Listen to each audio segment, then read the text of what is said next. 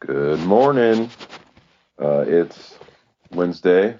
I'm Parker, and we are in the end of Isaiah 8 here, 8 to 22. And this is a good one, man. This is good. This verse I'm about to read has always encouraged me. I have some type of general anxiety. I can get really anxious. And yeah, I can get really anxious about what's going on in the world, and the world's really confusing, and what's actually true, and there's so much fear in the world, and there's so much conspiracy, and one side is saying this is a conspiracy, you should be afraid of this, and another side is saying no, this is the conspiracy, you should be afraid of that. And it can really be like a rabbit hole that you can go down. And the fruit of it all is just fear and dread. And it's not helpful. It's not fruit of the Spirit for sure. And so I just love this verse, and I hope this encourages you, especially if you kind of struggle with anxiety and fear and all that's going on in the world. This really simplifies it. Y'all ready? Okay, good. So, Isaiah 8. Let's start at 11, sure. For the Lord spoke thus to me with his strong hand upon me, and warned me not to walk in the way of this people, saying, don't call conspiracy all that this people calls conspiracy. Okay, fam? Goodness. And do not fear what they fear, okay? And nor be in dread.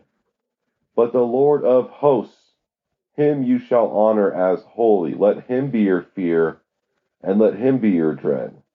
And he will become a sanctuary, and a stone of offense and a rock of stumbling to both houses of Israel. And it goes on. But don't call conspiracy all that these people call conspiracy. Goodness, everyone thinks they know everything and all the secrets of the world. Oh, please, man. Come on now. And don't fear what they fear. Don't be in dread, okay? So when those crazy conspiracies come across your phone or news, just flush it down the toilet, dude. All right, don't play around in it. Just flush it. You don't have to be afraid. You do not have to be afraid. But the Lord, he shall be your fear. Let him be your fear, and he will become a sanctuary. And you can live differently than the world that's so freaking afraid. And there's spirits of fear all over the place, and it's not good fruit. It's panic. But fear the Lord, and he will become a sanctuary. And you can be at peace, and you can be the light of the world. And all these folks around you who are so afraid, they will see you in your life, and they'll see your peace, and they'll be drawn to you. So, especially in this day and age, take heart, take courage, fear the Lord, let him be your sanctuary, and don't get caught up in all the nonsense. It's so simple. It doesn't have to be complicated, confusing.